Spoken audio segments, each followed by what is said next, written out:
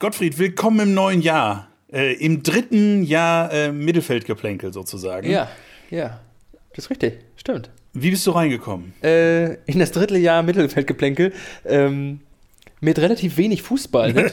Das probieren wir jetzt noch aus. Ich wollte gerade sagen, we will see, nicht wahr? Weil mit wenig Fußball ehrlicherweise reingekommen, nicht wahr? Also wir beide stellen ja immer wieder fest, dass wir uns glücklicherweise, wie ich finde, auch noch für mehr Sport und andere Sportarten interessieren als nur den Fußball. Nicht genau die gleichen, würde ich sagen, zumindest nicht in der gleichen Menge, aber ich würde behaupten, wir haben um den Jahreswechsel herum, natürlich auch im Dezember vor allem, aber dann ja um den Jahreswechsel herum doch die gleiche Leidenschaft verfolgt. Und die hat mit einem Spielgerät zu tun, das deutlich kleiner und leichter ist als ein Ball. Ach, wir sind so schlimme Trendhuren. Ja. Und damit wunderschön. Du vielleicht. Mit einem wunderschönen, bitte? Du vielleicht, ich nicht. Ja, mit einem wunderschönen Schimpfwort ab in eine neue Folge Mittelfeldgeplänkel. Happy days are here again, the skies above are clear again. Let us sing a song of cheer again. Happy days are here again. Also das muss ich ja entschieden von mir weisen, weil ich, um das gleich aufzulösen, fand Darts schon cool, als Phil Taylor, weiß ich nicht, 2000 Pfund oder sowas als Preis bekommen hat, dafür, dass er gewonnen hat. Also, ja. Ja, aber das ist ja das ist doch das Problem mit Darts, dass man trotzdem immer das Gefühl hat, wenn man jetzt darüber spricht, dass es immer so ist, ja, die WM war da und es war irgendwie total krass und deswegen, das ist ja irgendwie jedes Jahr im Dezember, finden alle Leute ihre Darts-Liebe wieder oder finden sie neu, was ja grundsätzlich, aber schon, es ist schon ein großes Thema irgendwie, nur im Dezember dann.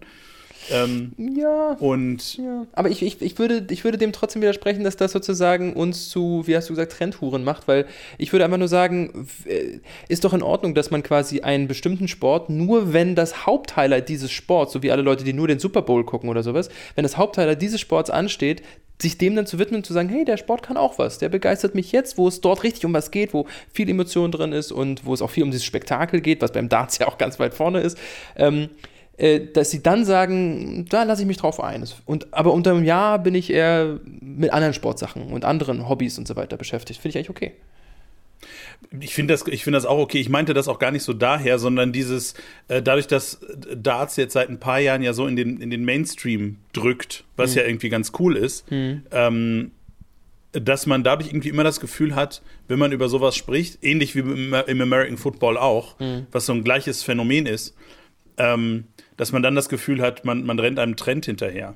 Ja, das stimmt, ja. Das ist nicht so. Also wir haben da ja sehr viel drüber gesprochen. Ich verfolge das ja durchaus auch über das Jahr. Mal mehr, mal weniger nah, weil halt mittlerweile viel auch über der Zone läuft und so. Dann kann man halt die ganzen Turniere nicht gucken, sonst würde ich wahrscheinlich noch viel mehr Darts gucken.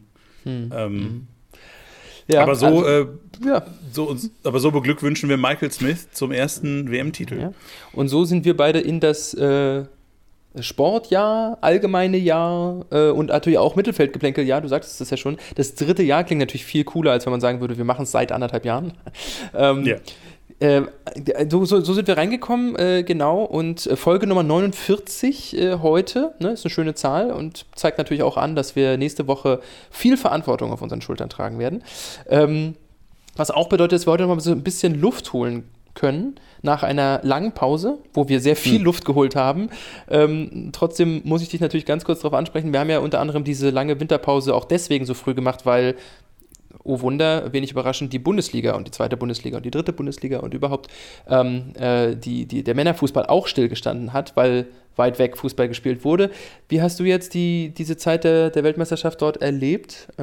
Hat dich das tangiert? So wenig wie möglich. Also natürlich kommst du nicht drum herum, wenn sowas stattfindet, dass du irgendwie über Push-Nachrichten auf dem Handy Informationen bekommst. Das heißt, ich wusste, dass die deutsche Mannschaft ausgeschieden ist und ich wusste irgendwie, dass Marokko relativ weit gekommen ist, weil das eben diese großen Themen waren, wo irgendwie dann der Kicker Push-Meldungen rausschießt. Aber ich habe das sehr bewusst so wenig wie möglich verfolgt. Also mit Klicks, mit Zuschauerzahlen unterstützt, weil ich das wirklich von ganzem Herzen ablehne, was da passiert.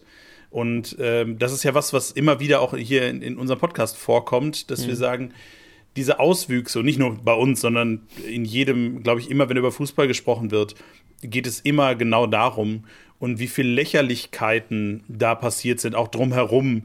Also so ein Gianni Infantino, der sich dann hinstellt und sagt, oh, ich bin ja, also natürlich mag sein, dass der mal gemobbt worden ist und das ist bestimmt schlimm, aber sich da auf eine Stufe zu stellen mit den Gastarbeitern und mit den Homosexuellen im Nahen Osten oder in Katar im Speziellen, ist natürlich lächerlich oder an Lächerlichkeit nicht zu überbieten. Ja. Und das soll mein Rant zu diesem Thema sein. Glückwunsch an Argentinien, sie waren möglicherweise das beste Team, möglicherweise haben sie auch Glück gehabt, ich habe keine Ahnung. Ja. Ich habe tatsächlich. Wie ging es dir denn eigentlich damit? Genau. Ja, genauso wie dir. Ich habe tatsächlich gemerkt, dass ich habe auch quasi das verbunden mit einer Kicker-Pause.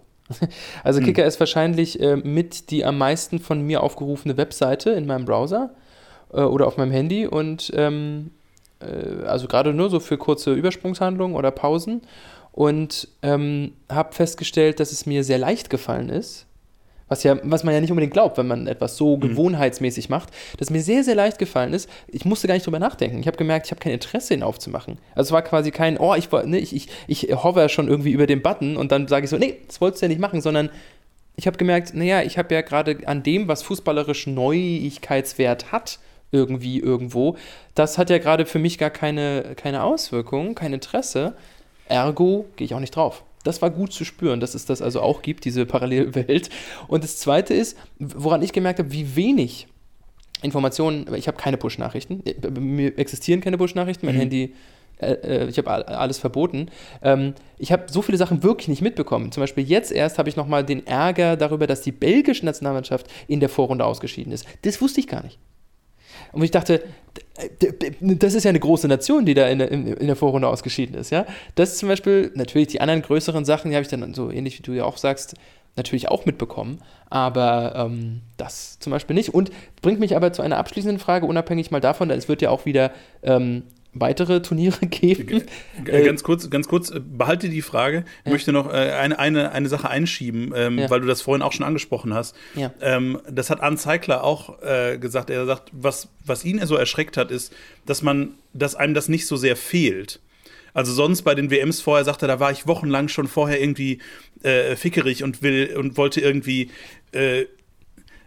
das Wort gefällt dir nicht, das tut mir leid. Nein, war schon aufgeregt. Ja. War schon aufgeregt und irgendwie bald geht die WM los und sagt dann, dieses Jahr beim Eröffnungsspiel, da war ich überrascht, dass das Eröffnungsspiel an diesem Tag stattfand, weil er das nicht auf dem Schirm hatte. Und ungefähr so ging mir das mit dieser WM auch, dass ich sage, man hat überhaupt keine Lust, also selbst wenn das vielleicht sportlich ein ganz, ganz tolles Turnier wird, hat man überhaupt keine Lust, sich damit auseinanderzusetzen. Ja, ich würde aber jetzt in dem Fall Arne Zeigler dann nicht zustimmen, dass er sagt, dass ihn das erschrocken hat. Oder wenn du jetzt sagst, er hat es erschrocken, weil das klingt ja eher so, hui, jetzt ist es auf einmal da. Also ich denke es sagt mir sehr viel darüber aus, wie wichtig die öffentliche Meinung in der Vorberichterstattung zum Beispiel auf ein Turnier, wir haben seinerzeit darüber gesprochen, dass wir feststellen, dass in der Sportschau zum Beispiel so gut wie keine der großen Kundinnen und Kunden, großen Produktanbieter, egal ob von Bier oder von Autos oder von Nutella, mit dieser Weltmeisterschaft wirbt, also mit der deutschen Nationalmannschaft bei der Weltmeisterschaft wirbt, was ansonsten immer so war. Ja? Es gab zwar auch wieder die Sammelheftchen von Rewe, so habe ich gesehen an der Kasse, aber ansonsten war nicht viel in diesem Sektor. Also man wurde nicht eingestimmt auf die Weltmeisterschaft, weil die so einen schlechten Ruf hatte. Ja?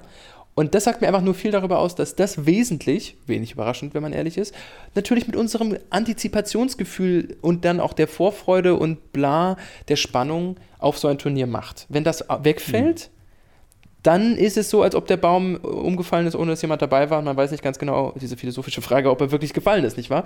Dann hat es vermutlich stattgefunden, man war halt nicht dabei. So. Und ich finde, ich muss zugeben, ich finde das was Tröstliches. Mich hat das nicht erschrocken. Ich finde das was sehr, sehr Tröstliches. Dass man sich abstöpseln kann, wenn man sagt, so, ich habe da eine Entscheidung für mich getroffen, das ist zwar etwas, was mir ansonsten sehr viel Freude macht, dieser Sport, aber hier nicht. Und dann fehlt es nicht. Aber gut, damit will ich davon wegkommen und vor allem aber nochmal weil es wird ja zukünftig auch deutsche Nationalmannschaftsspiele geben, nicht wahr? Und wir vergessen nicht, dass die nächste Europameisterschaft in unserem schönen Land stattfinden wird. und Deutschland wird der Gastgeber sein, als das Land, was jetzt als Weltmeister zweimal in Folge ausgeschieden ist in der Vorrunde. Darf ich das ganz kurz nochmal dir vor Augen führen? 2014 Weltmeister geworden, danach in der Vorrunde ausgeschieden, danach in der Vorrunde ausgeschieden. Und jetzt als nächstes sind wir der Host. Was hältst du von den Maßnahmen, die der DFB jetzt ergriffen hat? Ja, ich glaube, also irgendwas musste der DFB machen. Und ich glaube, dass das sozusagen den geringsten Impact irgendwie hat. Also das hat irgendwie sehr viel von, in meinen Augen zumindest, sehr viel von, wir zeigen jetzt mal Aktionismus, aber wie sehr das hilft, steht, glaube ich, noch in den Sternen. Ich glaube nicht, dass wir in 2 Jahren Europameister werden. Ja.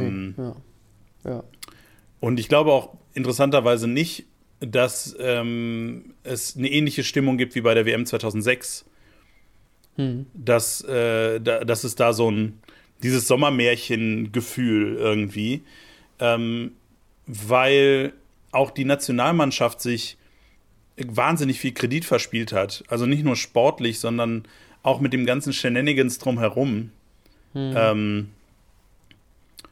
Ja. Und auch mit dem Hiopai jetzt während der WM, dann machen wir was und dann machen wir doch nichts und hier und da und Ja gut, ich meine, das ist ja dann diese andere Frage, was sollen sie denn machen, aber ich meine, ich bin da sozusagen noch nicht, also ich glaube es auch nicht, aber ich bin da noch gar nicht so entschieden wie du, weil 2006 kamen sie auch aus einer ganz, ganz furchtbaren Europameisterschaft, 2004 vorher, und 2002 war er jetzt schon ein bisschen verblasst bis zu dem Zeitpunkt. Also die Aufbruchstimmung kam auch erst kurz vor der Weltmeisterschaft, also mit 2005, dann der Ankunft von Klinsmann und Löw. Weißt du, also das ist sozusagen auch noch zu früh, würde ich sagen, um zu beurteilen, ob das dann hier funktionieren wird. Ja, das denke ich schon. Klar, das ist ein anderes, also wir sind, jetzt muss ich selber kurz rechnen, 17 Jahre später, das bedeutet natürlich dann, ist nicht mehr die gleiche Zeit. Der Fußball hat grundsätzlich ja mehr an Kredit verspielt, ne? Stichwort Kommerzialisierung und so weiter. Also ich glaube, das war 2006 einfach noch eine ganz andere Nummer. Aber lass die jetzt erstmal noch vielleicht ordentlich gute Spiele jetzt machen, mit den ganzen jungen Leuten, jungen Spielern und so weiter, die dann wieder Identifikationsfiguren sein können. Und du darfst auch nicht vergessen, Digi, wir sind halt auch deutlich älter. Wir sind nicht mehr 14 und denken so, ey, das ist jetzt unser erstes großes Turnier in unserem Land. Und das hat dann irgendwie eine ganz eigene Magie, weißt du? Wir sind jetzt einfach Ja gut, aber die große Magie von der WM 2006 wurde ja jetzt auch nicht von den ganzen 12- und 14-Jährigen getragen. Ja, aber sie wurde auch sondern nicht... das hat ja, das weiß ich nicht. Du hast schon recht, mir fehlte auch so ein bisschen, natürlich fehlt mir da der Abstand zu, weil es irgendwie natürlich was Besonderes war damals, das Turnier quasi vor der Haustür zu haben. Und es war das für uns jetzt, da haben wir ja schon häufiger darüber gesprochen, die zweite Weltmeisterschaft, die wir so bewusst irgendwie wahrgenommen haben. Aber ich bin gespannt. Also darauf, dass es eine gute EM wird. Schlimmer als jetzt kann es ja auch nicht werden. Nee, und sie spielen ja schließlich gilt im Übrigen auch für die nächste WM in Nordamerika.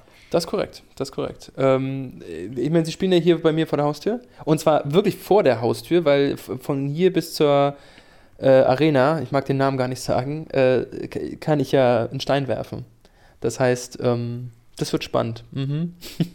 Ich freue mich drauf, weil ich war bei der WM 2006 ja auch bei so obskuren Spielen wie Costa Rica gegen Polen, ja, und Ukraine gegen Saudi-Arabien und so weiter.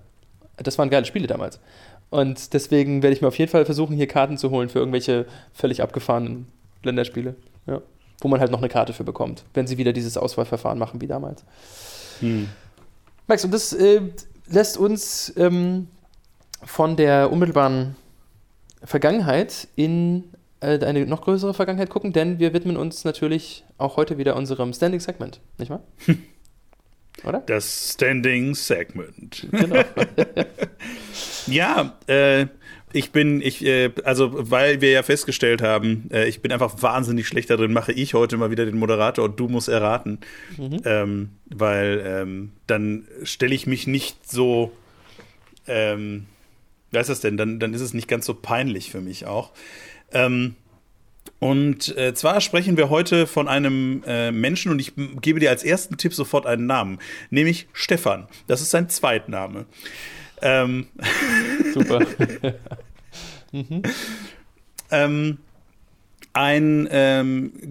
Ich würde sagen, ein großer Fußballer.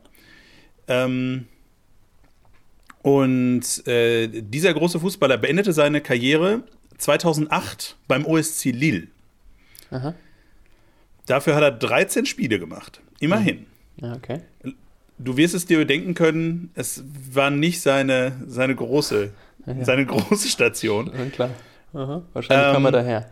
Und deswegen ist er dahin zurückgegangen. Möglicherweise ist das so, möglicherweise auch nicht. Seitdem, ich gebe dir sogar die Auswahlmöglichkeit. Möchtest du lieber über seine Spielerkarriere sprechen oder über seine Trainerkarriere? Das ist der zweite Tipp. Er ist Trainer mittlerweile. Der ist mittlerweile Trainer seit 2008. Das musst du sagen. Ich glaube, wenn er bis 2008 gespielt hat, ist die Wahrscheinlichkeit, dass ich ihn als Trainer kenne, sogar noch höher als Spieler. Such's dir aus. Naja, Trainer. Gut. Er hat, meine Lieblingsstelle von ihm, die trat er 2010 an, als stellvertretender Trainer von Brisbane Roar. Das ist lustig, ja. Okay. Ja, sag mir doch mal die Nationalität. Woher kommt er denn? Seine Nationalität wirst du vielleicht erkennen aus seiner ersten Trainerkarriere. Da war er von 2008 bis 2010 Assistenztrainer von AZ Alkmaar. Okay. Also auch ein Holländer. Ich glaube, das auch, kann ich. Auch weil wir das letzte Mal ja schon über holländische Trainer gesprochen haben. Kenne ich holländische Trainer? Geboren wurde er in Amsterdam. Das ist schön.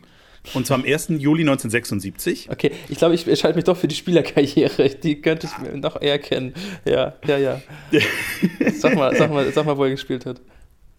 Er hat vor Lille gespielt von 2006 bis 2007 beim PSV Eindhoven. Davor eine Saison bei Valencia. Und davor ein Jahr bei Newcastle United. Und davor und davor bei Arsenal London? Nein. Oh, davor nicht bei Arsenal London, ist es nicht Dennis Bergkamp. Oh, schade. Weil der hat auch bei Newcastle gespielt, glaube ich, am Ende. Das kann sehr gut sein. Schade, okay. Valencia, bevor ich dir jetzt mit den großen Stationen der Spielerkarriere, ja, das kann ich so sagen, bevor ich da weitermache. Nochmal zu seiner Trainerkarriere. Er war nämlich unter anderem Assistenztrainer der Niederlande. Er war Assistenztrainer von Kamerun. Und er war Interimstrainer von Curaçao. Das freut mich alles total. Sag mir mal, wo er gespielt hat, damit. Ansonsten wird das nichts. Okay, also wir haben gerade festgestellt, es waren alles Einzeljahre. Eine Saison hat er überall gespielt. Seine längste Zeit hatte er aber auch in Spanien. Und zwar bei deinem Herzensclub. FC Barcelona. Von 1998 bis 2004 hat er da gespielt. In der Verteidigung? Nicht in der Verteidigung. Er hat in der Zeit 90 Tore geschossen. In 182 Spielen. Also als Stürmer. Als Stürmer. Davor hat er ein Jahr um das Bitte? Frank Rijkaard? Nein, nicht Frank Rijkaard. Aber der hat auch bei Barca gespielt. Ja, also davor, um das vollständig zu machen, seine Profikarriere, hat er ein Jahr gespielt beim AC Mailand. Patrick Kluivert. Völlig richtig. Und 3 Jahre bei Ajax Amsterdam. Natürlich. Die beiden haben jeweils bei Barcelona gespielt. Ich weiß bloß nicht, haben die zusammen bei Barca eigentlich gespielt? Kann gar nicht sein, ne? Rijkaard war ja auch kein Stürmer, der war doch Mittelfeldspieler. Und Rijkaard war auch ein bisschen früher. Ja, ich glaube ein bisschen früher, ja. Nee, Patrick Kluivert natürlich, ja. Wir reden in der Tat von Wir reden in der Tat von Patrick Kluivert und damit sind wir wieder an dem Punkt. Und was ich bei ihm einfach, also seine letzte Karriere, er ist aktuell vereinslos, aber seine letzten beiden Karrieresteps oder seine letzten beiden Sachen, wo er gearbeitet hat, war als Leiter des Nachwuchsleistungszentrums in Barcelona, nämlich von 2019 bis 2021 und als Interimstrainer von Curaçao, wo seine Mutter herkommt. Sein Papa kommt aus Suriname. Und zwar ist er da reingerutscht, weil Louis van Gaal, der seinerzeit Trainer von Curaçao war. Wirklich? Ja. Ach, Louis van Gaal? Okay. Und da ist er reingerutscht, weil wegen hier Dingens. Nein, war Huseding, Entschuldigung, jetzt schmeiße ich sie durcheinander, die ganzen großen Trainer. Huseding. Ja. Weil der Corona bekommen hat. Und deswegen war er kurze Zeit Interimstrainer in Curaçao. Ja, das freut mich. Was ich bei ihm aber fast faszinierender finde, ist seine Lebensgeschichte oder die Lebensgeschichte eigentlich seiner Eltern. Denn sein Papa, Kenneth Kluivert, war surinamischer Nationalspieler und hat gespielt für den SV Robin Hood in der surinamischen ersten Liga. Wie schön. Das finde ich ganz großartig. Freut dich, ich finde diese Namen so toll. Deswegen gucke ich mir auch so gerne die Tabelle der bolivianischen Liga an, weil die so coole Namen haben. Und er ist natürlich der Vater, um das abzuschließen, von Quincy Kluivert, Justin Kluivert und Ruben Kluivert.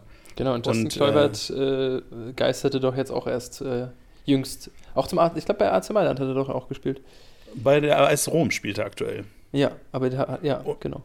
Und Ruben spielt aktuell beim FC Utrecht. So, und damit sind wir durch das Standing-Segment durch. Ich freue mich mal wieder einen Punkt eingesammelt zu haben.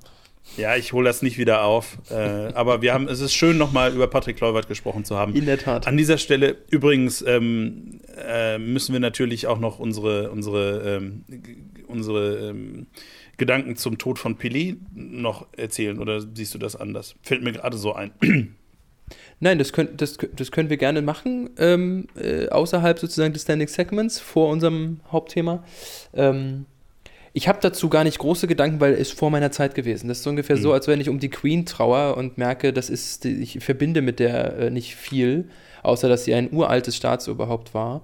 Und Pelé war der König des Fußballs in einem anderen Land. Nicht in dem Fußballland, in dem ich aufgewachsen bin, wenn du verstehst, was ich meine. Also er war von einem anderen Königreich der König. So ähnlich wie Maradona, als der verstorben ist. Das heißt, auf einer sehr abstrakten Art und Weise verstehe ich den Verlust für die Fußballwelt, aber ich würde lügen, wenn ich sagen würde, dass mir das jetzt auf eine Weise nahe geht, über einfach die Tatsache hinaus, dass jemand nicht mehr da ist, den sehr viele Leute kennen. Ja. Ich finde es krass, weil Pelé in meiner Wahrnehmung immer so ein Säulenheiliger war. Das war der ultimative Fußballer. Der war so wahnsinnig gut. Und das war im Prinzip, also für Pelé muss ich fast so ein bisschen mit AC/DC vergleichen. Und ich erkläre dir, warum. Pelé, also bei AC/DC kann ich mich nicht daran erinnern, wann ich das erste Mal einen AC/DC-Song gehört habe. Ich wusste einfach immer, das ist diese riesig große, krasse Hardrock-Band. Und so ist das bei Pelé auch. Ich weiß nicht, wann ich das erste Mal von dem Mann gehört habe. Ich weiß einfach nur immer, das war der größte Fußballer mit ganz vielen Toren und der ultimative Brasilianer. Ich habe von dem ganz lange natürlich kein Spiel gesehen oder was auch immer. Oder Spielzüge, sondern der war halt einfach immer da. Und deswegen war es krass, dass er jetzt quasi nicht mehr da ist. Aber sonst sehe ich das durchaus auch so wie du. Es ist nur wirklich der stand für mich auch immer über allem. Also gefühlt so. Ja. Alles andere kam danach. Ein Maradona kam danach. Ein Uwe Seeler kam danach. Es war erstmal Pelé und dann kamen alle anderen. Ja, das sehe ich auch so. In dem Pantheon des Fußballs ist Pelé der Zeus gewesen, alle anderen waren seine Nebengötter. Und mit dieser wunderschönen Metapher rutschen wir mal rüber ins Hauptthema heute.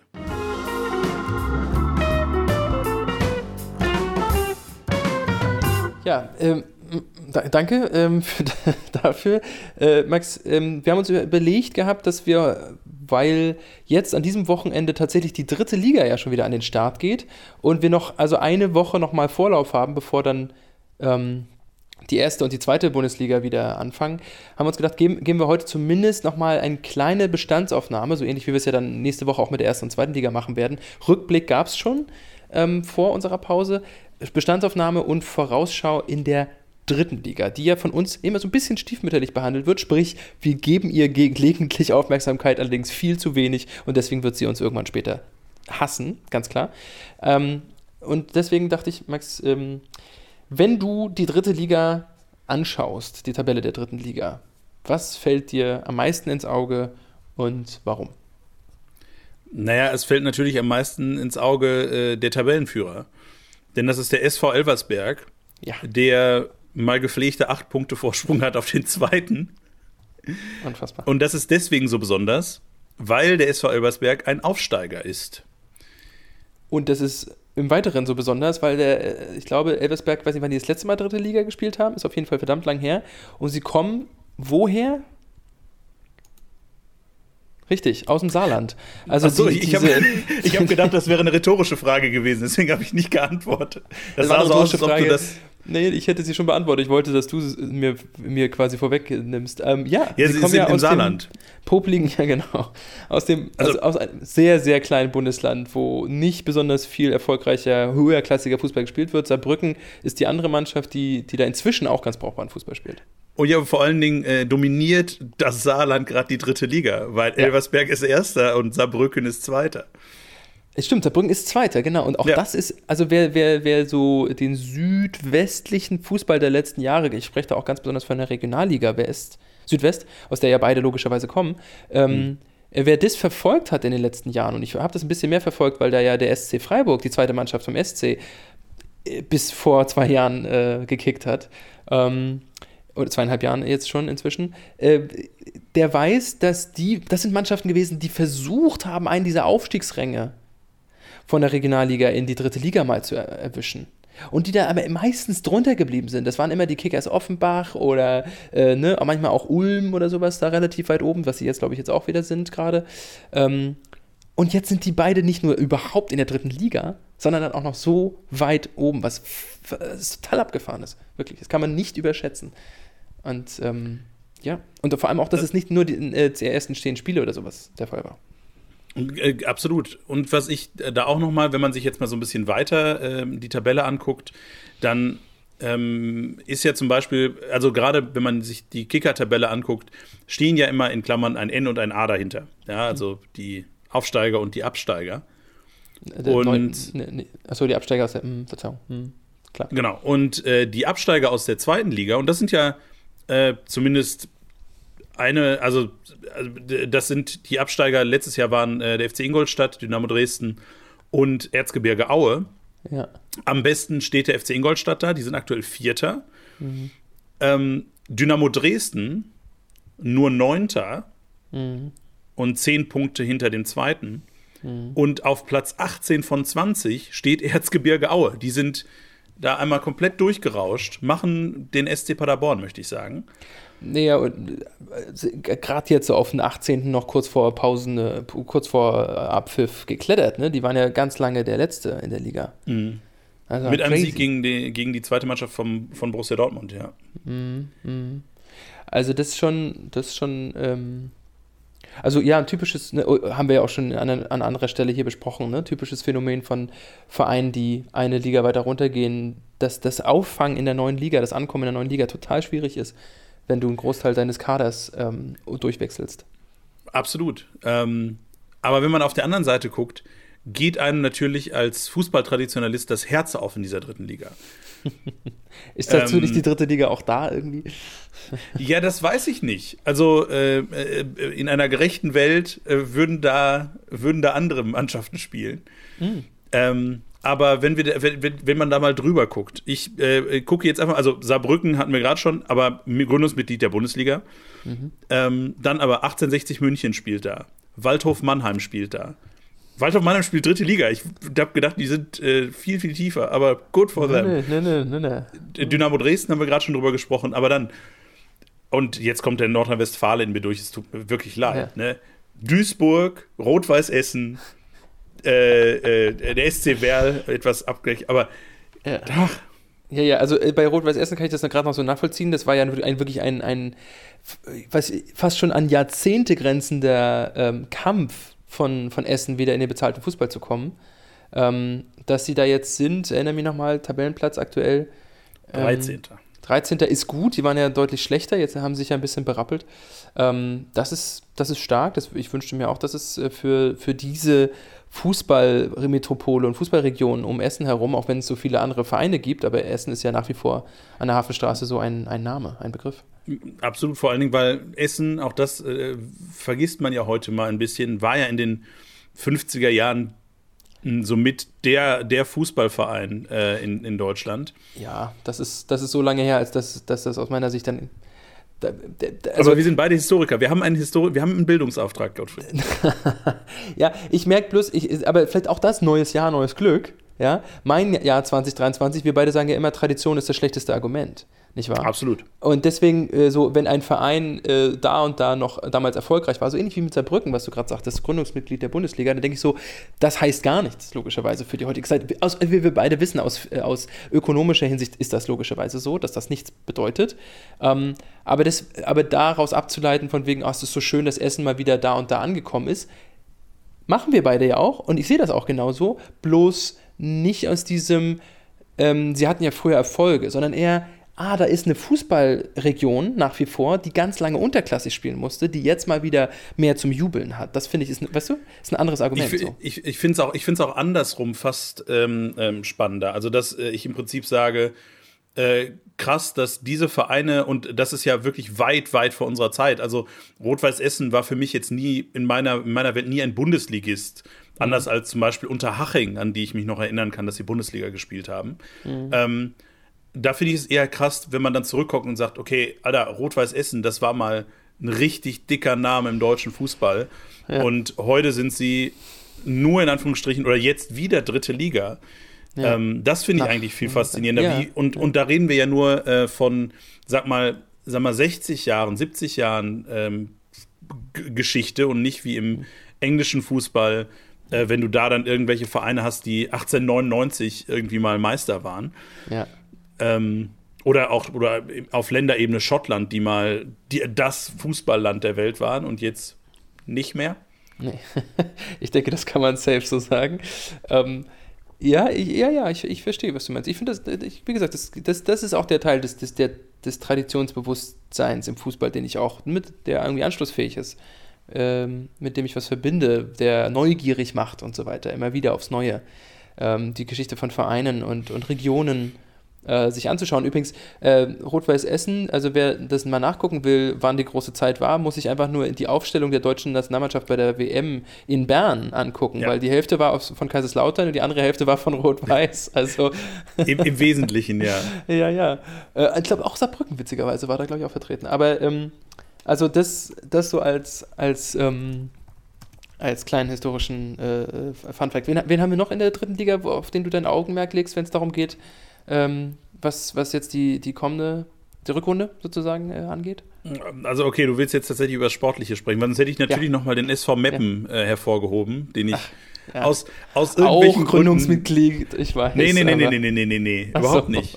Überhaupt nicht. SV Meppen immer, aber das war für mich immer der Genau, nein, SV Meppen ist für mich irgendwie zum einen, weil ich da, wenn ich zu meiner Familie nach Holland gefahren bin, das liegt an der holländischen Grenze, Meppen. Und wir sind da immer vorbeigefahren. Deswegen war das für mich immer der Inbegriff eines Dorfclubs, weil du da irgendwie, das ist im Münsterland und du fährst dann irgendwie, oder ist das noch Münsterland? Ich weiß es nicht, aber auf jeden Fall fährst du da und da ist halt wenig, aber da ist der SV Meppen.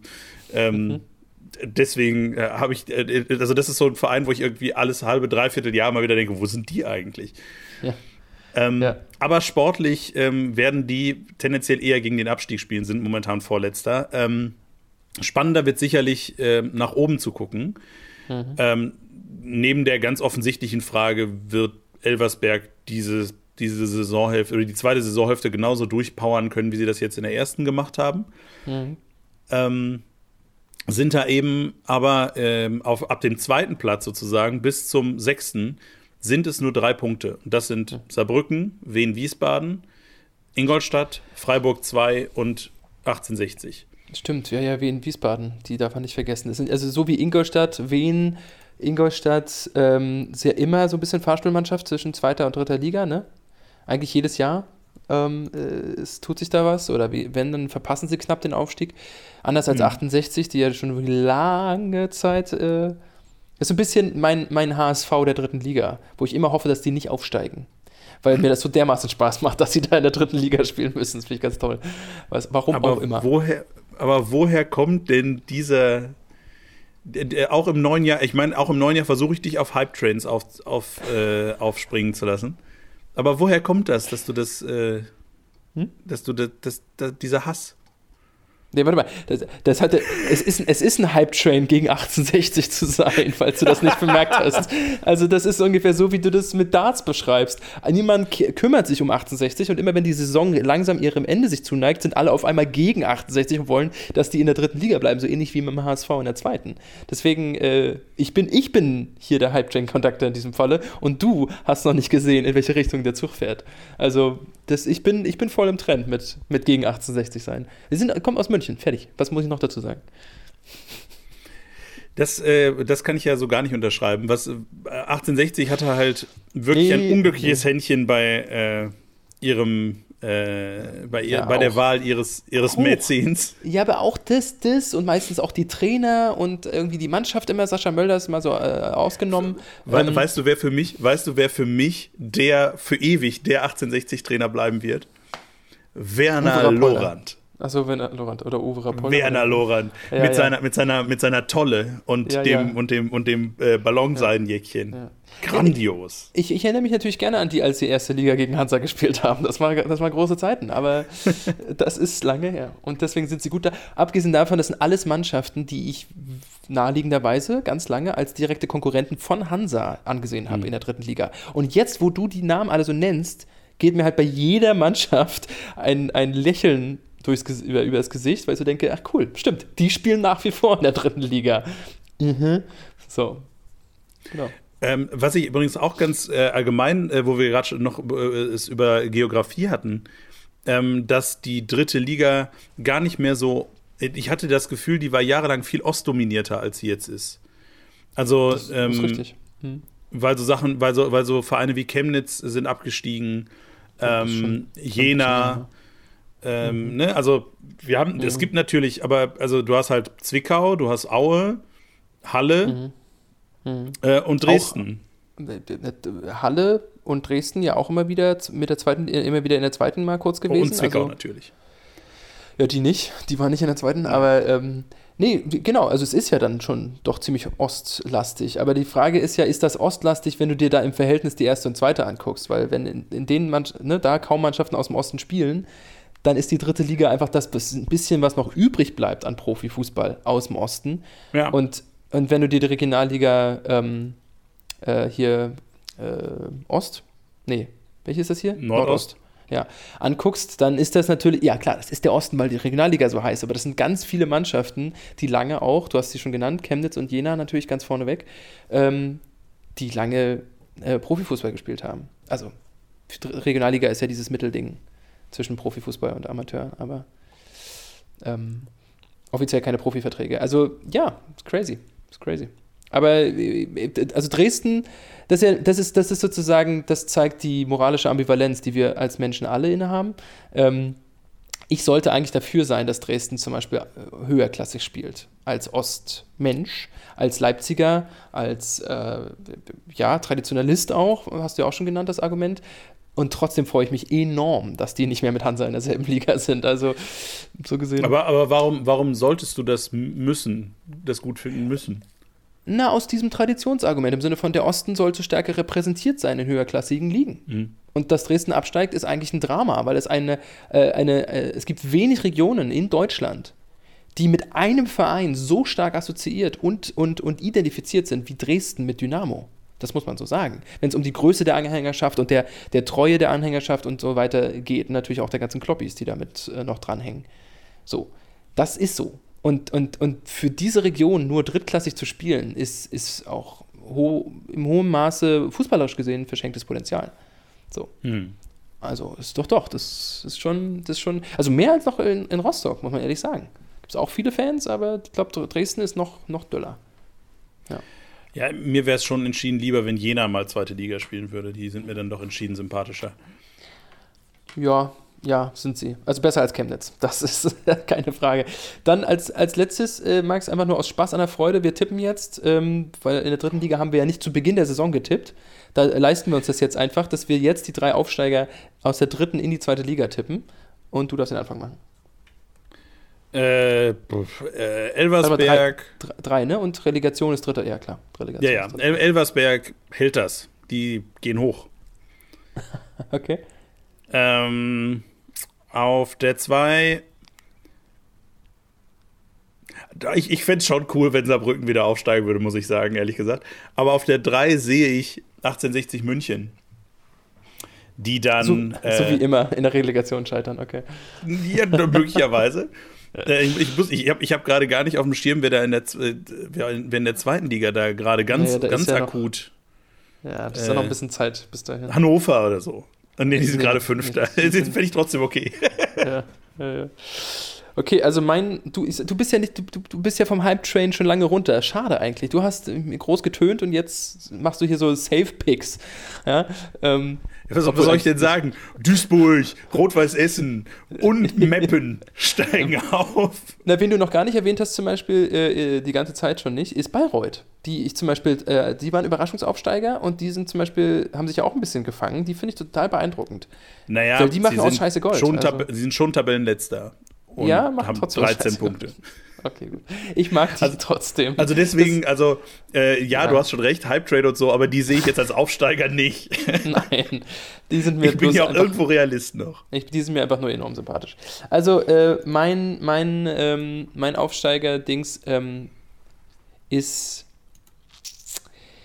Wien Wiesbaden, auf jeden Fall. Ich glaube auch an Elversberg auf den zweiten und die zweite Mannschaft vom SC auf den dritten.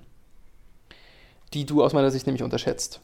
Da habe ich gedacht, die steigen ja eh nicht auf. Also schon klar, die müssen dann auf ihr Aufstiegsrecht verzichten, aber die Platzierung haben wir jetzt ja getippt.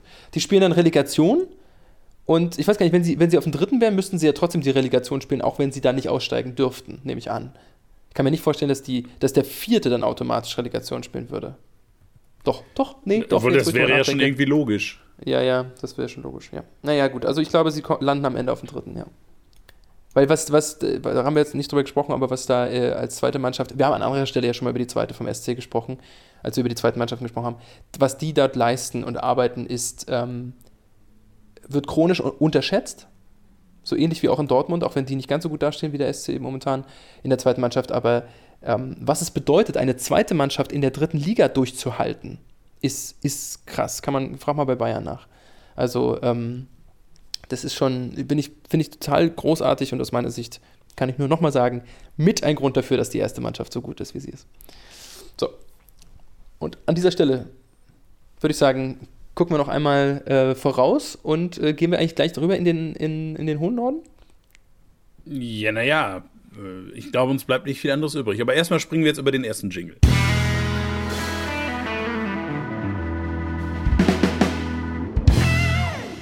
Und jetzt, um jetzt hier wieder zu finden und dann.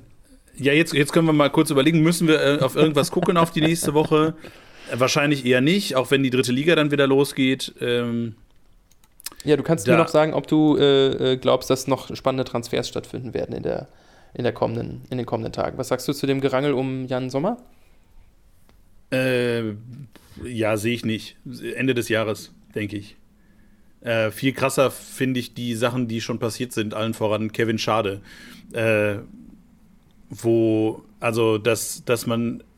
zeigt wieder die Perversität dieses Sports, dass für einen sicherlich unfassbar talentierten jungen Mann, der aber kein Stammspieler ist, 25 Millionen Euro bezahlt werden. Also klar, er wird jetzt erstmal ausgeliehen, aber es gibt eine Kaufpflicht, wenn die Liga halten, glaube ich. Irgendwie so eine Geschichte war das. Aber dass man trotzdem bereit ist, 25 Millionen Euro für einen noch sehr entwicklungsbedürftigen Spieler zu zahlen, finde ich faszinierend. Ja, voll.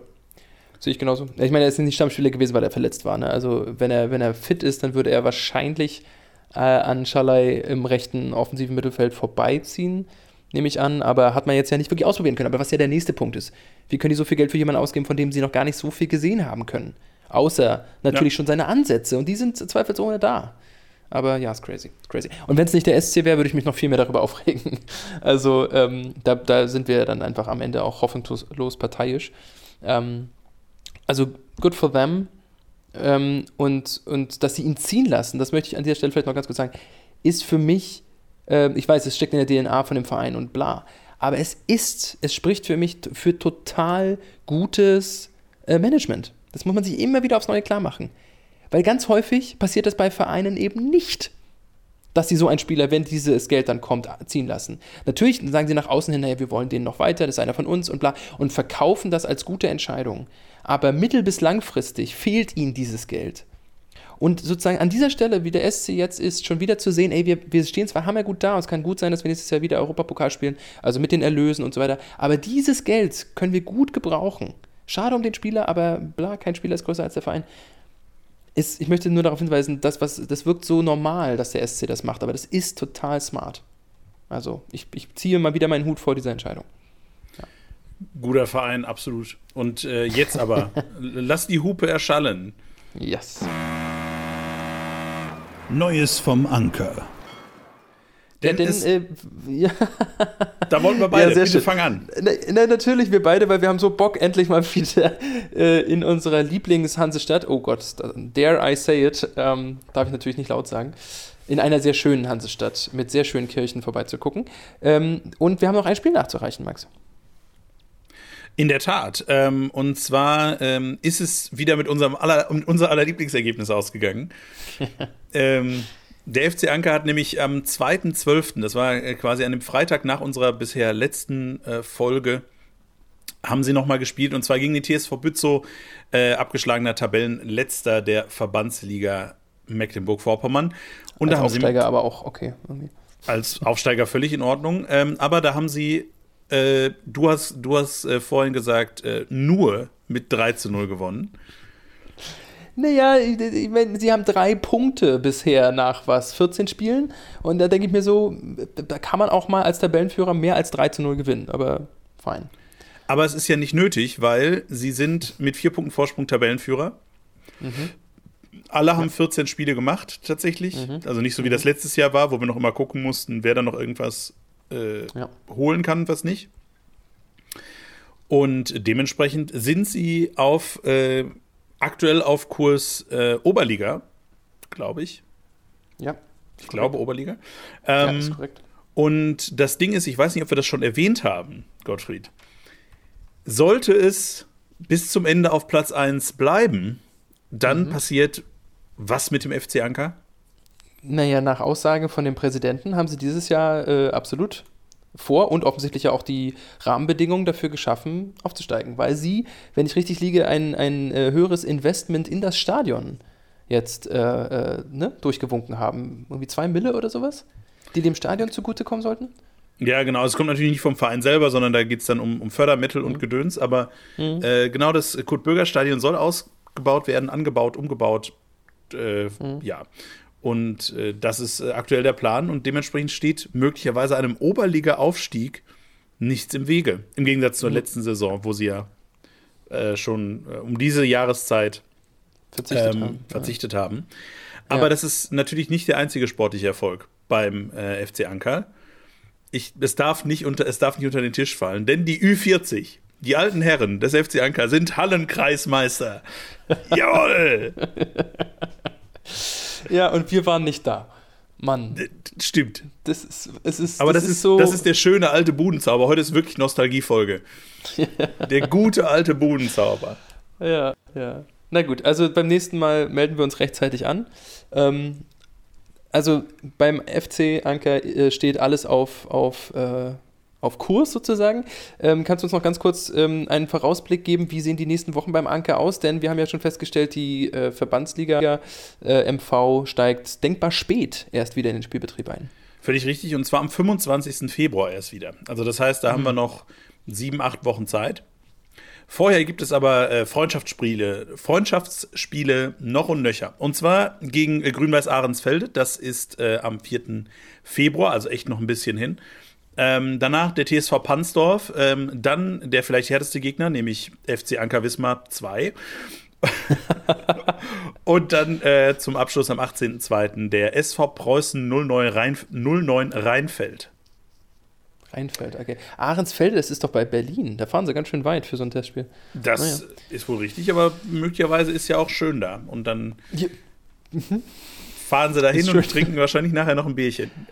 Aber das ist, wie gesagt, alles erst im Februar. Das heißt, vorher könnte es jetzt sein, dass wir die nächsten Wochen das ein oder andere Mal die Hupe nicht hören, weil gar nicht so wahnsinnig viel Neues passiert im hohen Norden. Das ist richtig. Es sei denn, der FC Anker verkündet den nächsten spektakulären Transfer. Was ist ich? Dass der Bruder Niklas von Danny Blind. Niklas Füllkrug wechselt zum FC Anker Wismar. Sowas. Oder der Bruder von Danny Blind oder sowas.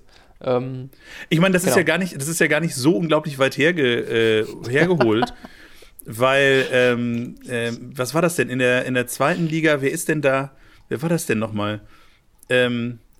Irgendwer ist zum Greifswalder FC. Zum Greifswalder FC gekommen. Ja, habe ich auch gesehen. Ja. Einer von Union Berlin, ja.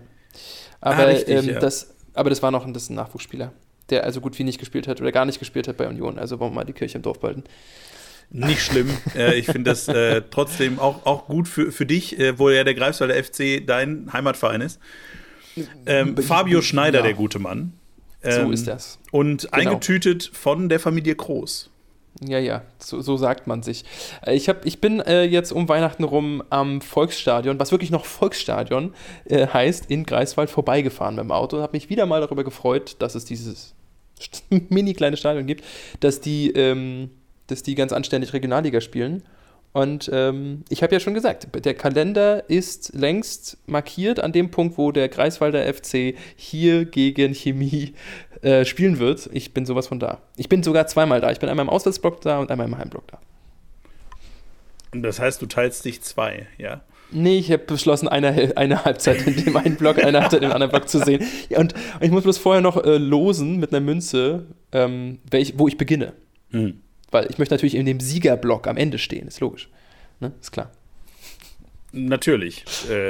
Und mit dieser wunderschönen Definition von Erfolgsfan verabschieden wir uns aus der heutigen Folge Mittelfeldgeplänkel. Gottfried, es war mir eine große Freude. Auf das 3. Jahr Mittelfeldgeplänkel trinke ich jetzt einen leckeren Schluck Mineralwasser, was aus dem Hahn kommt. Also es ist Leitungswasser. Prost. Das freut mich. Ja, euch ganz viel Freude beim wieder reinkommen, nach und nach in das Sportjahr. An dieser Stelle, weil wir ja doch ein bisschen auch uns als Vertreter vom Sportinformationsdienst sehen. Heute, wenn das rauskommt, ist immerhin auch Auftakt der nächsten Handball-Weltmeisterschaft in Schweden und Polen. Also wir sprachen vorhin von Darts, Max hat die letzten Tage auch noch Biathlon geguckt und was nicht alles. Jetzt beginnt wieder richtiger Sport, und zwar Handball also mit einem Ball. Mit einem Ball. Also Handball bis Ende des Monats, bis Ende Januar in Schweden und Polen kann man durchaus verfolgen, auch wenn die deutsche Nationalmannschaft vermutlich ungefähr so viele Chancen hat wie die Fußballmänner in Katar. Aber das haben sie bei der EM damals auch gesagt. Gut, das verfolgen wir sicherlich am Rande weiter mit. Für euch viel Spaß dabei. Max, wir hören uns nächste Woche. Bis dann. Bis dann. Tschüss.